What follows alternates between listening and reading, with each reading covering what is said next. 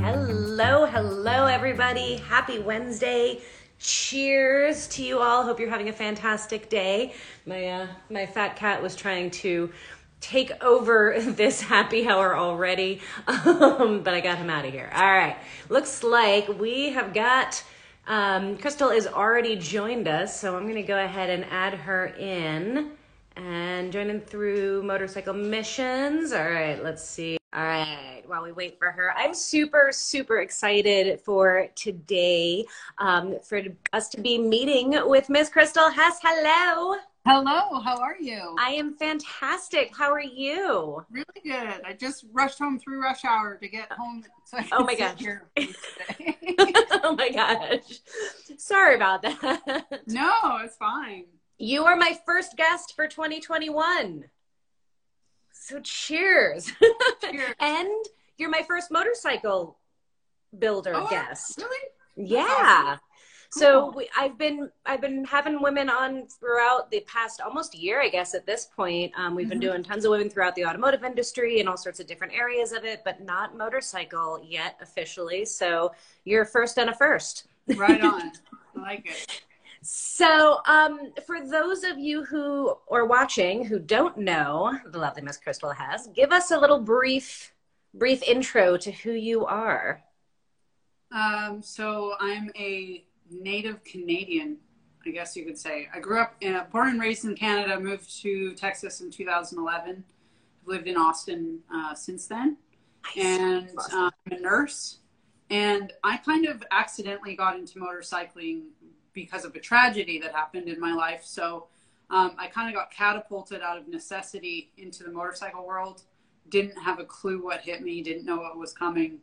And now motorcycles and my nonprofit Motorcycle Missions is pretty much my life. So it's I love become it. a huge part of my life, and nursing has become less and less and less. But the good thing is that with Motorcycle Missions, it still allows me to do both. And there's a lot of nursing involved in mental health, and that's what my nonprofit does. And we use motorcycles for therapy for veterans, for PTSD and such. So Motorcycle Missions is a phenomenal thing that you do. I want to spend some time on it. Tell us more about it and how it kind of came to be. How did this go from idea to fruition? How long do I have? Just curious. We've got an hour, so like Okay. lay it on us. Lay it on you. Okay. So like I said, I came from Canada to Texas in 2011. I came I got out of an abusive marriage actually up in Canada, and I was just ready for a change. I kind of needed to reset, and I was really just pining for hot weather and sick of the snow and sick of cleaning my car off and shoveling the sidewalks. So, and I had a dual citizenship sitting in my back pocket. So I was like, okay, I'm just going to pick a city. It was either going to be here or Phoenix. And I still sometimes long for Phoenix a lot because I grew up going down there every spring with my grandmother and my parents. And I don't know, it's just kind of a second home to me. So, but I chose Austin because of a boy. So that's how I wound up in Phoenix. So, you know. Yeah. Well, sometimes our brains fall out of our heads when we get into a relationship, and that happens. We make decisions that we wouldn't otherwise make for a boy. But anyway, I did.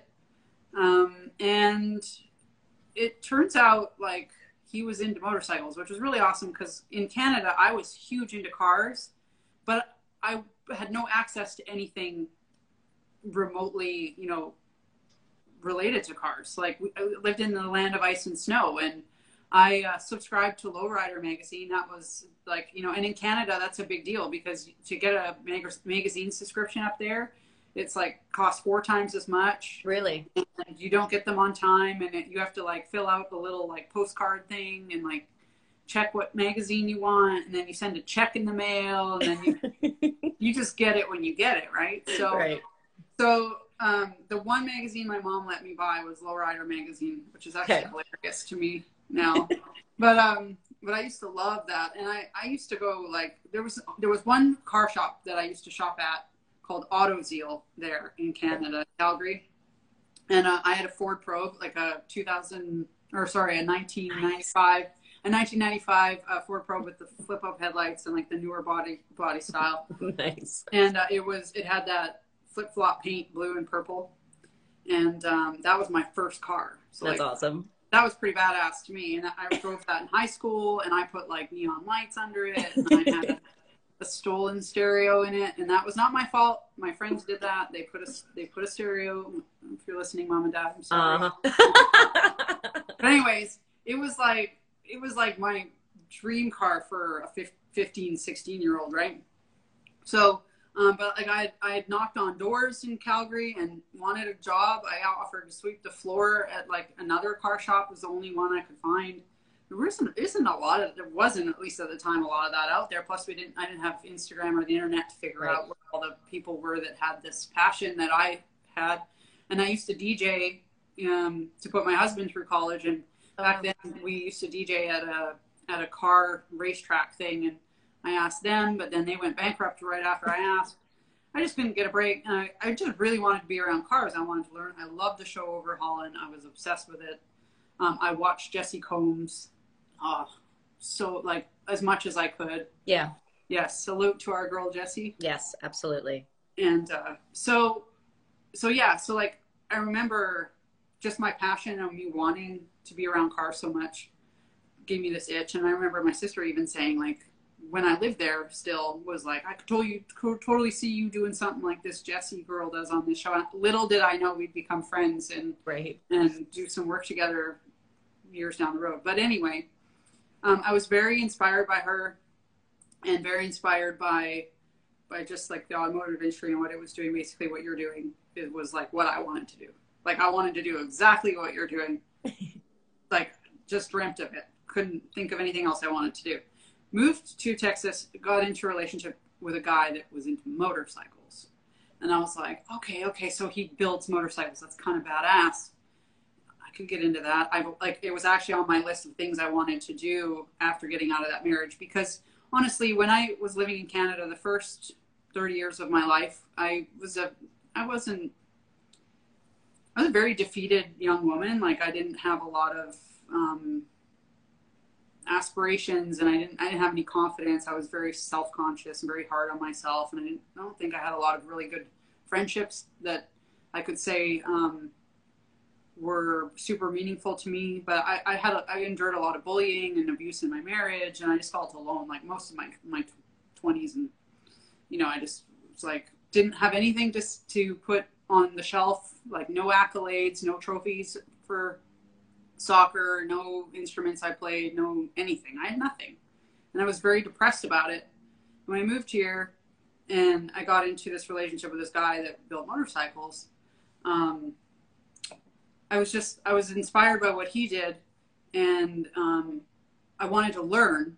It was on my list anyway, ride a motorcycle. So I made a huge list of everything that I wanted to do. And I just started grabbing at every opportunity to check off that list. And it terrified the shit out of me. But I was like, if I want to be the same person that I absolutely hate the rest of my life, then don't do these things. Just stay in your box and do the least amount possible and stay in your comfort zone. But I started grabbing at every opportunity. Like I started to shoot guns with a women's pistol league. And,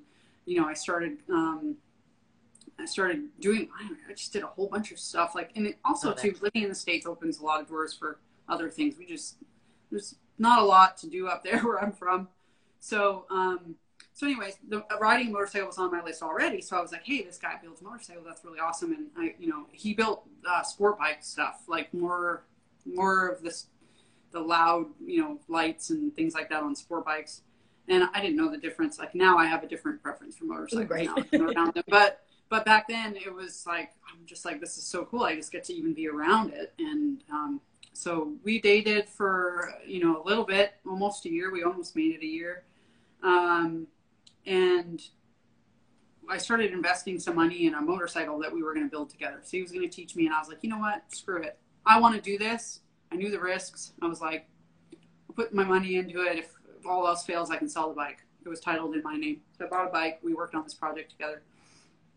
And I don't know, three quarters of the way into the motorcycle build, he starts getting kind of weird, and I couldn't piece his behaviors together. They weren't making sense to me. And then he started to scare me. And then I was like, what the hell is going on? Like, we went from being on fire for months, and like I thought I was in heaven. Actually, I thought that was the relationship of my life.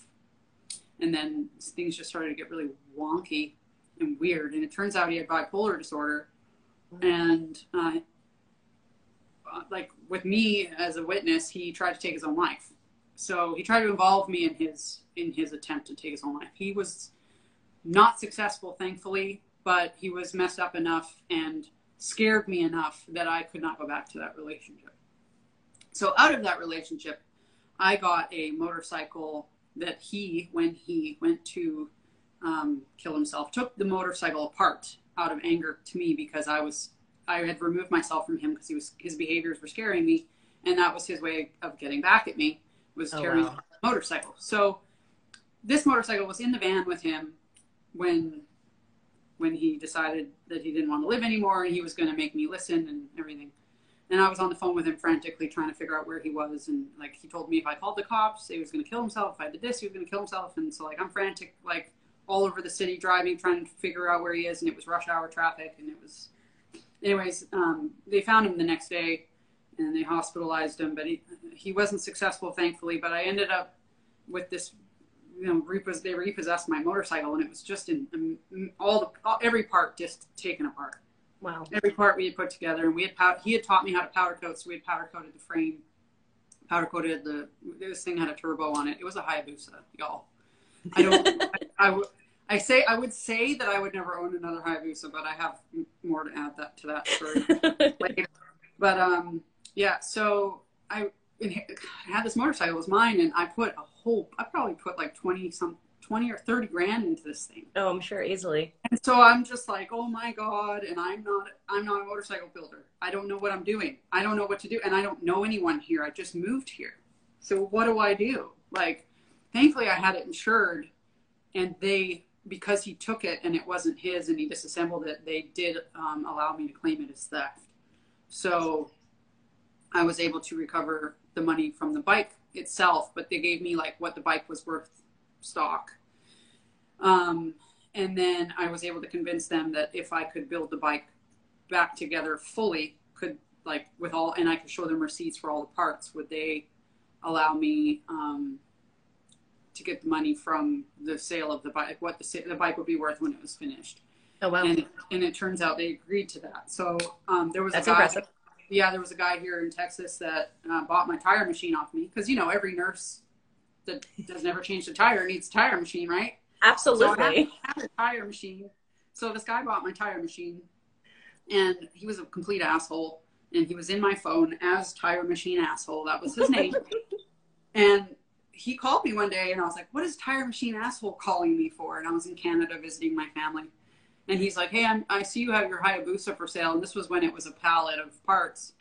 And so he offered to help me build it. And I said, well, what's in it for me? And he's like, we'll build it in the shop, and we'll sell it, and I'll split the profit with you. So not only were we able to get the money from the insurance company to rebuild it back to what we had it, but I was also able to sell it, and then the shop owner and I split it. So I didn't get all my money back, but I got a large chunk of it back. So and it paved the path for your future. So out of tragedy came amazingness. Yeah. So so the thing about it, so like after that, and like I was working in this shop all summer, and it was like 20 degrees. It was so hot here. I've never, and it's actually, I think, the hottest summer they've had on record. It was 2012. Of course. Here in Texas. And so like I was around all these motorcycles, and they were bringing motorcycles in and selling them, and bringing them in and selling them at this shop. And like, I had built a Hayabusa, but I had never ridden a bike yet. Oh, wow. You still didn't ride? No, I still didn't ride. Oh, wow. So but I was also like, I was going through a journey. I was trying to focus on the bike, and I was really kind of scared of crashing and then not being able to finish it. So I waited until I was ready, went out into the parking lot. The guy gave me keys to a little Suzuki Intruder. Nice. And he asked me, do you know how to ride? I'm like, yeah. And I took the keys and then went and just stood outside in that freaking heat for probably 20 minutes YouTubing how to start a motorcycle. That's and awesome. then how to like shift and how to, like I watched all the YouTube videos. I think I I love watched, that. Yes, I totally know how to do that. Let me go figure it out. yeah, no, but that's how I am. I'm I always like, love yeah, it. and then I'll figure it out. So I went out to the parking lot, did that, jumped on it, rode it around the block, and brought it back, put it on the kickstand. The only thing I Nice. did wrong was I left it in gear and it jerked a bit and it scared the shit out of me, but it was fine. So so that was the start. And so like then I used to just like take the bike, like, every day I would try and go a little further and a little further, and I'd go down to the mailbox, and then I'd go a little bit further to the gate, Right. and then so I just kind of did that thing. And then in the meantime, the shop owner was like, well, do you want to stick around and build more bikes? And I was like, you have more bikes for me to build? Like, you're just a dealership. He goes, no, but we can, he's like, if you like it, I'll find you some opportunities to build these Rika bikes. So Oh, there's wow. Suzuki Savages that have kits like that. You can do a bobber, a chopper, tracker, cafe racer. And so Okay. you can modify and make it kind of how you want it. And so he agreed to fund me to do 5. So That's amazing. yeah, and so I did 1. Actually, going back before I did the Rikas, there was a customer that he had that was a veteran that had a Yamaha 550 XJ that he wanted a cafe built out of. So that was my first bike that I actually did after the Busa, and I worked with the mechanic that was working at that shop on that project, and I powder coated. I got the frame powder coated, and it cost me $800. Like the frame and everything else was $800 to get powder coated. And I was like, Paul showed me how to powder coat. Yeah. So I was like, I have some of the equipment still. And I was like, what don't I have? And so I figured out what I don't have, what I would need to get to do it myself. And so I bought myself an oven, bought myself a sandblaster. Nice. I used the shop's compressor, and ended up actually getting a storage unit down the street and started a powder coating business out of there. Just like That's awesome. powder coating the neighbor's stuff and powder coating that guy's lug Nice. nuts, whatever. And then so with each Rika that I started to build after that, because I was like, I did a different color scheme on each one. So I was able to I did a hot pink bike called Spinderella, and she's just hot pink wheels, and she has black and white, like kind of Polaroid pictures of women in history riding motorcycles. Oh, cool. She's a cafe racer. And then I did a Lucky Strike themed bike as a homage to Kevin Schwantz, the MotoGP champion from 1993, I think. I did like a zombie killer and a rusty bobber, and I can't remember the other one. Oh, and a Hot Wheels bike tracker. Nice. Kind of fun. So like the Hot Wheels tracker obviously was all blue, and I did some accents in red, and like I learned how to powder coat, and I was actually really good at it. So when I started to ride and I ended up going to bike nights, I was handing out cards, and people were all of a sudden hiring me to powder coat their wheels and then their frames, and then I was powder coating Ferrari wheels for Ferrari. And Oh, wow. And then, so like I just became the motorcycle powder coater in Austin. Everybody knew who I was. Everybody knew I was good at what I did. I was reasonably priced or competitive, I guess you could say. So so I started a powder coating business, and it was called Ricochet Customs. So I got out of that one shop, opened my own shop, was open like 21 days, and then it rained really hard here in Austin. And I guess I didn't know this, but I was on a floodplain. So I got 5.5 feet of water in my shop. So all the Rika bikes that I had just built, and I had just ordered a whole bunch of brand new state-of-the-art powder coating equipment. Of course. Uh-oh. Did she freeze? I think you froze, Crystal. Uh-oh. I don't know if you guys can still hear me. Oh, you're back. You're back. Okay, which part did you lose me at? Like right then, you just bought a whole bunch of new powder coating stuff and equipment, and it was all in the flood. Yeah, it was all in the flood. So yeah, it was Halloween night, 2013. Oh, wow. And it just started to rain really hard. And then I got a call the next morning that our street was flooded where the shop was. And I was like, whatever. Well, I went down there and the cops had it totally closed off. And I guess a lady had died on our property. Oh, geez. Got trapped in her car. So that was like, it was just in our, like when I got there and I was actually able to access the property, like the dumpster outside of my shop was gone. Like, I don't even know where it went. There were cars on top of cars. It was just a mess. Oh, So crazy. I didn't have flood insurance, not because I didn't purchase flood insurance, but because it doesn't actually become valid for like 90 days after you get the policy because of FEMA and their law about like flood insurance. You have to get it 90 days out, and you go through a probationary, what do you call it? Probationary period or Yeah, whatever. I know what you mean. Yeah. So I wasn't eligible for the flood insurance. Oh my God. So that was a bummer. So I had all my equipment totally messed I love up. how you take it in stride. You're like, oh, it's a bummer. Well, but you know, like at the time I was like, well, shit, of course this would happen to me. And I was like, I can either let this like put me down, like the last shit, like I've come this far and I really, really wanted to do what I was doing. So I was like, I'm not going to let this phase me. So awesome. I had a team of people from like my motorcycle bike night, you know, come out, and we all got pressure washers and disinfectant, and everybody cleaned like my entire shop out. And then the week later we had plans to move my shit out because I was like, I'm not staying in a floodplain. This is obviously going to happen again. Yeah. So, I don't know where I was going with that. But anyways, a week later, we had planned to move everything out, and we got there. Everybody was ready to work. Everybody had trucks. My shop had been robbed. Oh, geez. It had been looted. So at first I was like, mother effer. And then I was like, wait a sec, I have theft insurance. Okay. So now they couldn't steal my powder coating oven, which was the thing I wanted them to steal, because that was the one thing that messed me the most.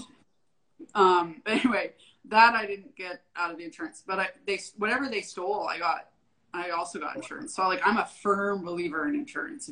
Like I will never not have, because it has saved my ass. Yeah. Amen twice, to that. Like, and that was, yeah, just like that. So anyway, there was a place in northern Austin in Round Rock actually called Tech Shop, and they were like a big, like, I don't know what, like a do-it-yourselfer kind of shop, but they would have, you would go in and they have a machine shop. They have a fabric, like sewing room. They have a computer microchip making room. They have like woodworking. Oh, that's amazing. They had a welding place and a metal shaping place, and then they had a powder coating room. So you could get a membership there, and you could powder coat and use their stuff. What a cool concept. I learned real quick that I don't like their equipment, so I asked if they'd be okay if I brought my own, and if they'd let me keep it there, and they did. I just had to pay a little bit of rent. And like I powder coated everything I needed to powder coat out of there for a couple of years, and then they unfortunately closed down. They went bankrupt. But the timing couldn't have been more perfect, because I actually found out that the powder coating powder was causing an inflammatory issue in my throat. So like I would be eating rice or something, and then I couldn't swallow it. It would like stay here, and it's because I had scar tissue built up because my esophagus was reacting to the powder. Oh, wow. And you know, I wear respirators and stuff, but I still was getting, like, you still get that shit in, like, it gets everywhere. Like I go home with like powder in my nose, and wow, crazy. So my throat was, so at the time I had to make kind of like a tough decision medically. Oh, you have a kitty. Yeah, he likes to total photo bomb. I just actually had to put my kitty down. Oh no. I know, otherwise he would be here with me probably on my lap. I'm so sorry. That's the worst. Thank you. But I love your kitty. It's cute. Thanks, my little fat man. Yeah. So when that diagnosis came, and I was like, well, okay. I mean, I could still do it, but I don't have a place to do it now, and I don't have the money for a shop. And I was kind of already wanting to use because motorcycles have really, really changed my life. Like motorcycle got me through all that bullshit, and it really empowered me and made me confident, gave me confidence. It connected me with more people than I can think, like, that are now lifelong friends and supporters and everything. So like, you know, connected me with Jesse, connected me with Sophie, Singos, connected me with you. So they've just been such an amazing part of my life. And I'm a nurse, and I've always wanted to do a ministry of some sort where I'd be reaching out to other people, whether it be nursing in third world countries. That was what I wanted to do. Actually, I planned to go and be a nurse in a third world country. Oh, wow. Before the motorcycle thing. So what my friend, because I used to host a bike night here, and we used to have sometimes 60 to 100 bikes a night, depending on, you know, how the weather was. But one of my veteran friends needed a bunch of motorcycle people to come to a movie premiere that he and his buddies had done called Project 22. And it was a group of veterans. And the movie was about one of the veterans' failed attempt at suicide.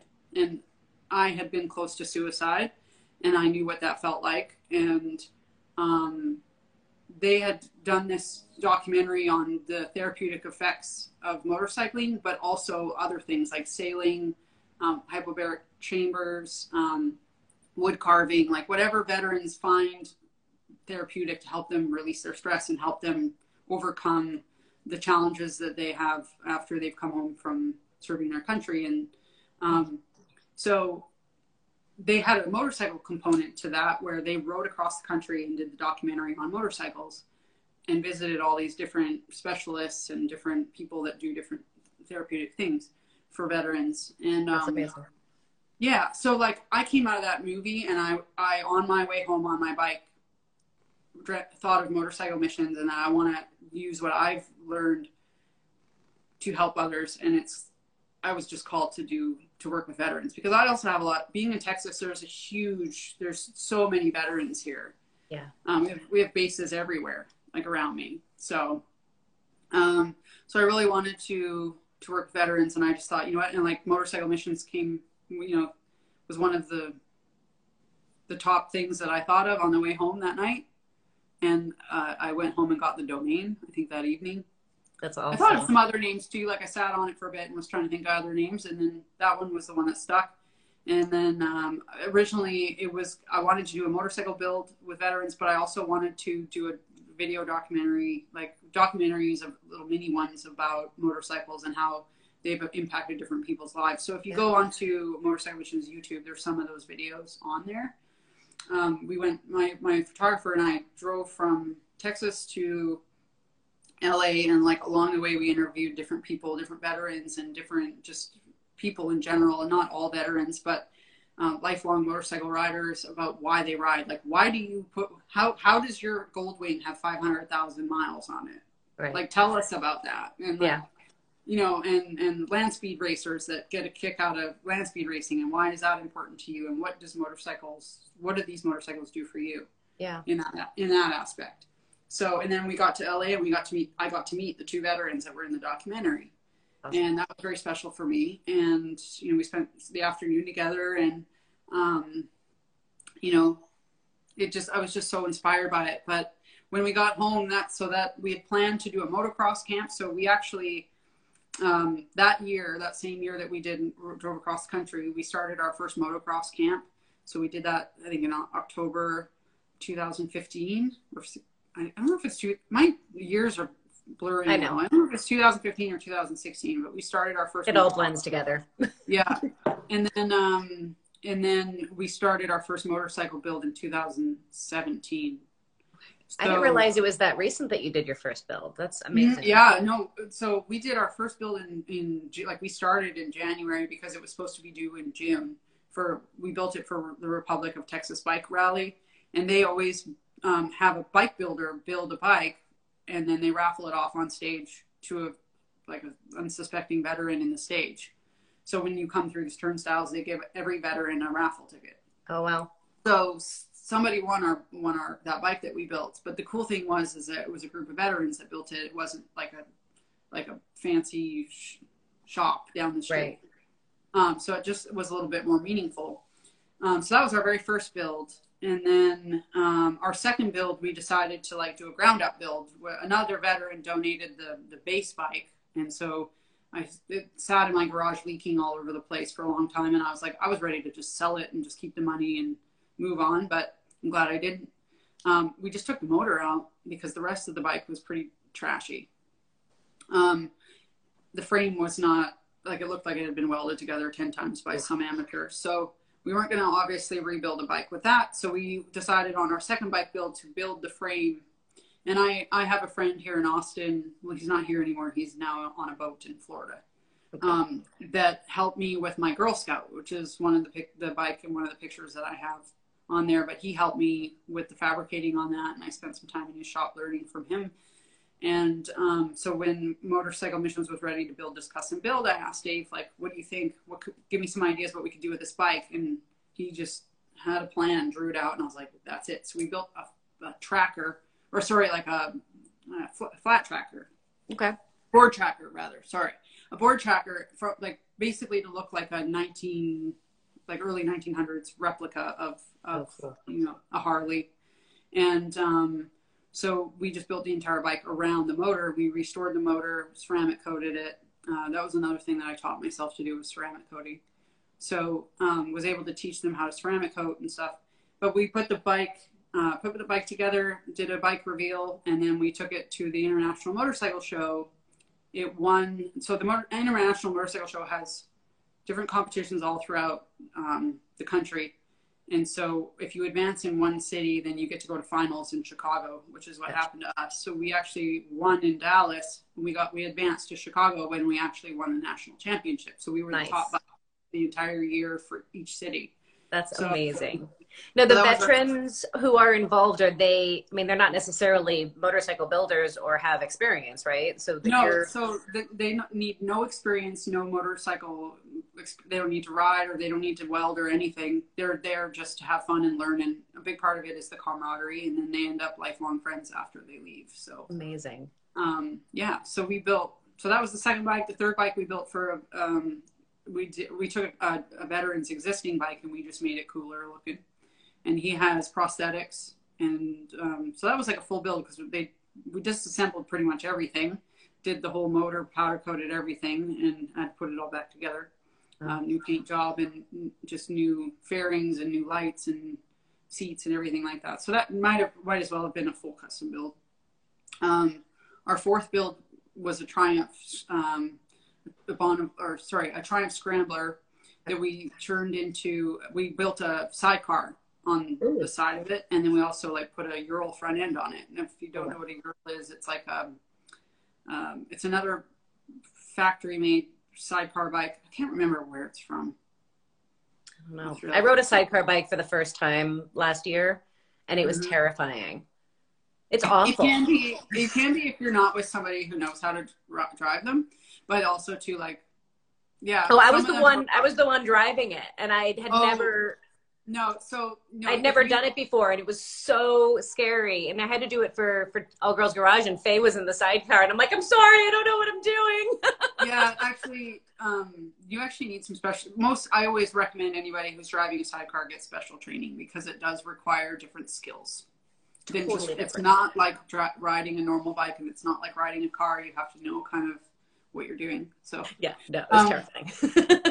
Yes, but that one we sold to a woman in Hawaii, and she wanted it for her dog Earl, who's a basset hound. Aw. So that they could ride on the beach. How cute. Yes. So that bike also won at the International Motorcycle Show, and it won at the Easy Rider show as well. That's incredible. Yeah. And then we built a Ducati Scrambler that turned into a cafe racer with a full body fairing on it, and that was really cool. Had carbon fiber wheels. That one won at IMS as well. It was also on the cover of Cafe Racer magazine. Very nice. Our sixth and seventh bike, we did a bike build off. Indian Motorcycles donated us 2 Indian Chief Dark Horses, and we did a build off between Dallas and Austin. So we had 2 build teams of veterans, and then they squared off for the best bike. And then Indian did a thing where people could vote for their favorite, and then the winners took the accolades. So that's pretty cool. Yeah. How many builds have you done now in total? Okay, so with Motorcycle Missions. We are wrapping up number 12. We would have had 12 wrapped up in May, but because in that one we were doing for Arizona Bike Week, and Arizona Bike Week got canceled, so we didn't finish it, and then everything got messed up. So we are about to finish it. It's almost done. And then we are starting our 13th in Colorado. We also have done an all-female bike build, our first, all-female veterans. And that So was that awesome. took place at the Dofo Winery in Temecula. Okay. So they built a little cafe racer, a Honda 350, and that was donated by a friend of mine here in Austin who did one of the documentaries. She talks about how a motorcycle saved her life and got her sober because she lost her friend off the back of a bike and they were all drunk. And so she somehow managed to get back on a bike, but she turned it into something positive and she stopped drinking. So, and that was her motivation to stay sober. So she's amazing. Yeah, so she donated this bike to us. We built it. It won a bunch of awards. It actually won at Moto Ladies all women's bike show last year. Nice. That was about now last year too. Yeah. And we've also built a land speed bike. And guess what kind of bike it is? Tell. It's a Suzuki Hayabusa. Funny. So you'd never have a Hayabusa again. Here we go. I know, but the scenario with the Hayabusa was there was a family who had lost their son to suicide, and that was his bike, and he used to race it at the Texas Mile, and they offered us to have it, and they said, we want you to take this and do your thing and race it at the Texas Mile. So that's what we did. We built a full body fairing Hayabusa. We've got it up pretty fast. I want to say 203 miles an hour. So we just had our first run last October, and that was the shakedown run. And then we had clutch issues, and then we got canceled twice because of COVID. And so like our next race is in March. So we're going to try and, exciting. Beat that 203. But yeah, and then we built a Road King with a sidecar. The bike in Arizona that we're doing is also a Road King, but it looks like a cafe racer style Road King. Nice. And then the one that we're doing in Colorado is going to be a chopper. Very cool. So I love how chill you are about all of this. Like this, yeah. Like everybody who's watching, like, first of all, freaking legend right here. Like the bikes that you've built, the awards that you've won, being self-taught, the impact that you're having on people around you, and all of this coming out of so much tragedy and so many obstacles and so many barriers, and like none of it stopped you, and you took all of that and turned it into something that's been so hugely successful and so hugely impactful. Like, do you have any clue how absolutely like incredible all of that is? I do, but at the same time, like I'm very shy about it. Like if you ask the people who are closest to me, like I don't like gloating or being boastful about stuff. Like I do acknowledge that there's been this is awesome, and I think it's awesome. There's also some humility here though, because of what I have gone through, and I don't take it for granted, and it could be gone in a second. So I just hope that we can continue to keep doing what we're doing, especially like with this COVID. And you know what, with all this social media shit now, I'm just like, I already struggled to post on Instagram. Like I hate it. I hate Instagram. I hate Facebook.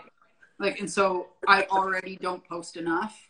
And now we're going to be having issues with like half the audience is saying screw you and they're leaving. So I'm like, how do I know to get a hold of you now? This was the only, or how do I notify people of fundraisers we're doing? Yeah. I have such a love-hate relationship with social media. There's so much good about it, and yet so much that's awful about it. And so it's like, I don't know. I really am hoping that this isn't going to just kill it, but we do a lot of welding classes. So we've, and this is more local. Like we've done some metal shaping in California with the girls. We did with Teresa Contreras. We did. The girls got to go to Teresa's shop and learn how to body fill and like prep the motorcycle for paint. And then they got to be a part of that. Very cool. and then they also got to, I don't know if you know who Jake the Flying Dutchman is, but he got to teach them a little bit of metal shaping. Nice. And so we try and integrate welding with all of our classes as well. Yeah. But we do also have a welding class. So we do welding, like we have a welding class this Saturday. We have 9 veterans that are going to be attending that. So they get free training for 6 hours. And then the cool thing is after they've either taken a welding class with us or a motocross camp with us, which we try and do once a month, or they've done a motorcycle build, they become alumni, and then they're welcome to come back to any future events or classes that we have as mentors, or you know, they can just be there to support one another and keep that camaraderie going. But I try and keep them involved as much as possible, so that they don't just go away. It's not like we're done a bike build, see you later. It's like, no, Right. we're part of the Motorcycle Missions family now, and we have, you know, we try and do get-togethers, and we, you know, we go to bike weeks. Like I took a group to Daytona. We did Daytona Bike Week as a group. We've done Sturgis a few times.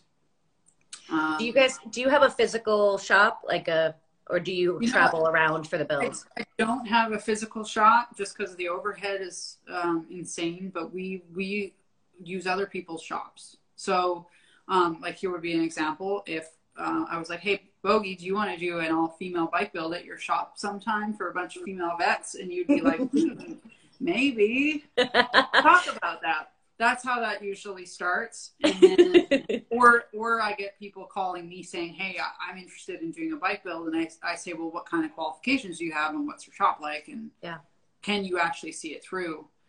Because the bike builds that we do are not easy.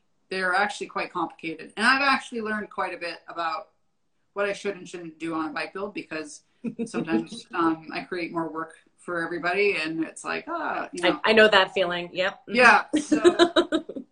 So we've had like that, I mean, some of our bikes have just been super intensive, like as far as work and fabricating and stuff. So, but yeah, so I bet whoever is wanting to mentor the build or mentor a welding class, whatever, and make sure they're qualified, and see if it's a good fit. And like our next bike build is going to be at Roy's Toys Customs in Colorado. And Roy has built a number of bikes that have been in magazines and has competed on the floor with us. And we're friends with his daughter, Nikki, and they build bikes together. So they're kind of more like family. So they're going to be hosting a bike out of their shop, which is basically I think their home, really.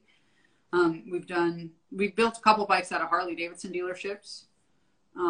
So it just really all depends on our partners, who's sponsoring it, how much money we have.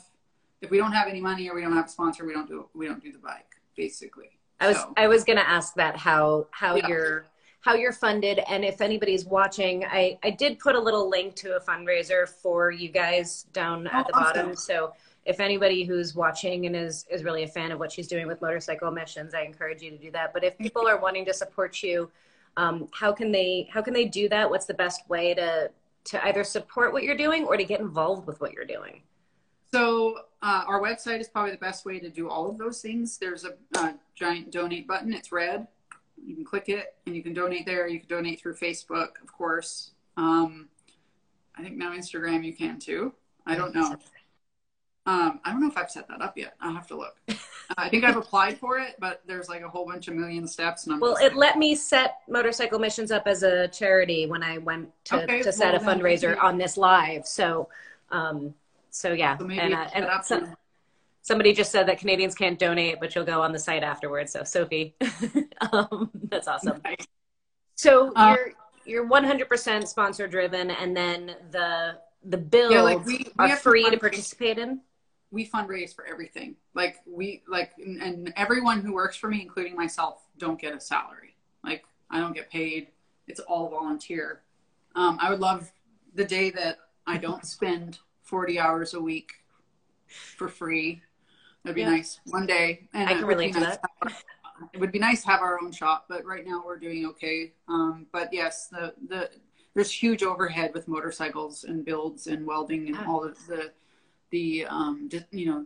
materials that we have to use, and the travel also. There's a lot of travel involved, and insurance and liability and everything else. Oh yeah. So for So the veterans, they are participating for free, correct? they're all, yeah, they don't pay anything. And then are you doing like a core group per build, or is it kind of an open rotating?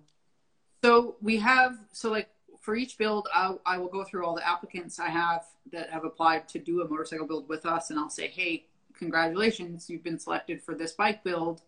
And I tell them about it. And it would be like, if you're interested, please let me know. And then we get guys that'll say, oh, dang it, I'm going back to school, I can't. Or guys that say, oh, shit, I just moved away, I can't, we'll have to get you if you're ever doing a build here. Or Yeah. they're like, hell yeah, I'm in, and then the guys that are in, they'll stay from start to finish. Nice. We usually select 8 to 10 of them, vets and first responders, to participate. So you're doing like similar stuff. We're with all female builds at Girl Gang. It's kind of a constantly rotating crowd. So it's kind of a cool thing with a smaller scale bike build. Not that your builds are small scale, but the vehicle itself is smaller. And you're doing it in a shorter time frame. You're doing it with a core group, but I'm sure you still deal with the same thing. You're teaching and leading and organizing and planning and kind of doing all of the things at the same time. How do you balance that? What have been your takeaways from doing all of that? Oh my gosh, how do I balance that? I don't. Okay, so I'm not the only one. Good. So 2019 was like the craziest year. Like when I look back at that, I'm like, holy smokes. I don't know how I did it, because we did 6 motorcycle builds last year. Or sorry, 2019. Okay. Feels like last year. Right, I know, totally. 2020 just didn't happen. We did 6, and we did them all across the country. We did Arizona, Colorado, California, Cleveland, and 2 in Texas. Oh, while still being a nurse actively, right? Like you're still working as a nurse, right? Yes. So when COVID hit, the bike build stopped, and then I just started COVID nursing, going back to the nursing thing. And I'm also a full-time student, so that's awesome. Oh, geez. I've been that forever. Yeah. Lifelong learner over here. So, what are you in school for now? Anything you care to share? Just advancing my nursing, so I get to get to do better nursing stuff for more money. Always a good thing. Yeah. I still really love nursing. I would, if motorcycle missions could be my number one thing, that would be great. But that's going to ebb and flow with whatever's going on in society, and we all know how that is right now. So yeah, absolutely. There's no security in that for me as a human being, which is something I've learned very carefully. Like, you can't just give it all away. You have to actually take care of yourself, or you can't take care of others if you don't. So that's where I'm at with that. But I balance it just by trying to sleep as much as I can. And I find that what really keeps me going is motorcycle missions is a lot of fun. And so it feels like play a lot of times. Like, so like when we're actually like at a build, I'm working, but I'm actually having fun. I get more enjoyment out of the guys having fun.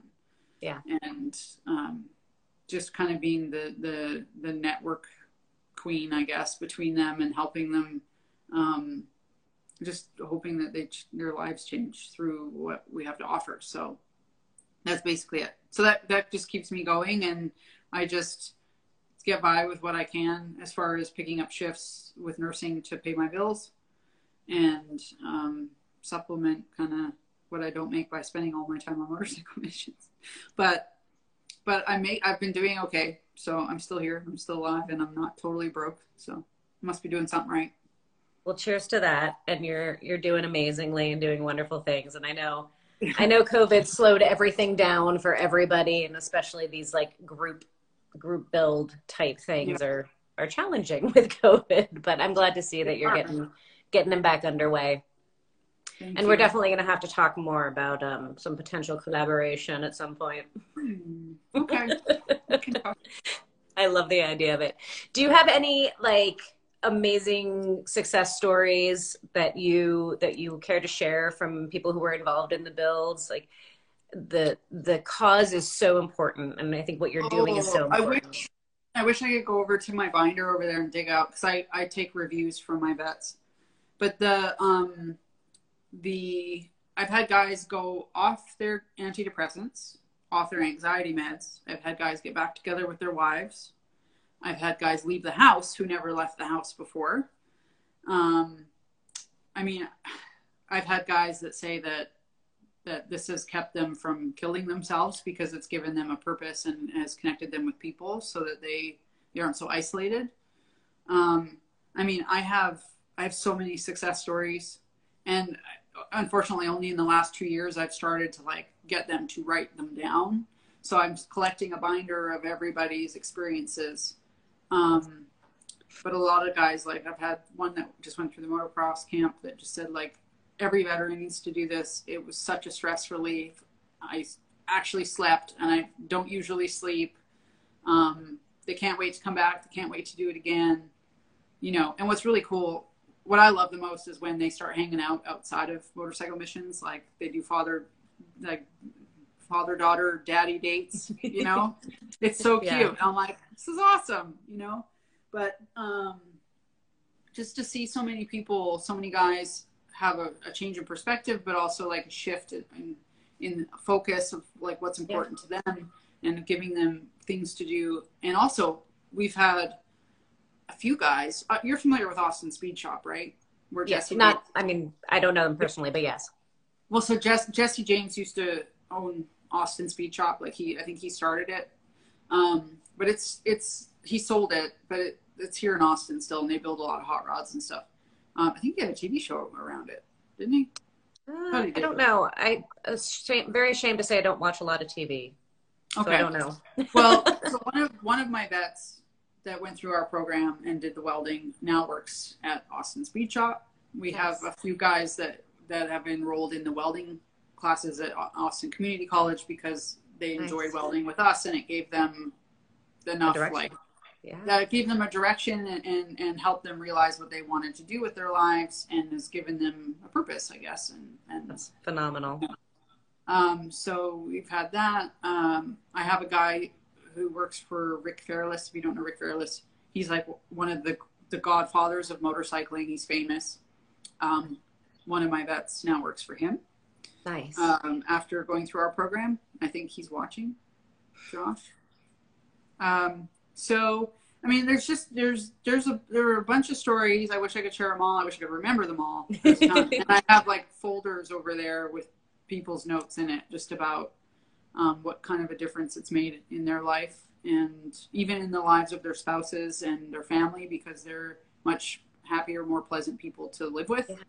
It's the trickle effect, and or the ripple effect, I should say, right? And it's and there's sadly not a ton of services for vets coming home and dealing with PTSD and other. But they are all kind of convoluted. Like I just think there are so many but there's nothing that they gravitate towards or that they could really call their own. It's just kind of like, I don't know. There's different things, and to each their own. There's different things, but how many guys could say they get to build a custom motorcycle and win a national championship and they didn't have to spend a dime other than driving? I think you're filling a phenomenal need. There's definitely a need for what you're doing, and I think it's. And the welding classes too, and the motocross. And I mean, what the cool thing about the motocross is, like, when they come home from their service, they had in their service to our country an adrenaline. Like, they were constantly hyper vigilant, and they had this adrenaline going at all times. And then they come home and they're moved away from the guys. They're no longer with the guys they served with. They're trying to have their family understand where they're coming from, and their families don't. And they don't have that adrenaline outlet, like where they can just go and take all that shit that's like eating them up inside, and they just start going crazy. And that's a lot of times what unfortunately causes a lot of our guys to commit suicide, is they just can't cope with themselves anymore.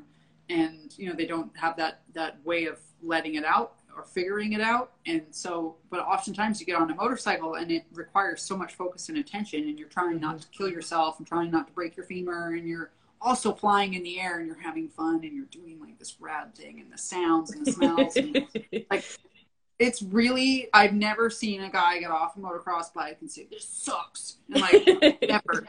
I have always seen them super excited and like just pining to come back, and they want to do it again. They want to do it again, and they want to tell their friends about it. So it's and a lot of them get better sleep because they just get so worn out because there's like it's hard work.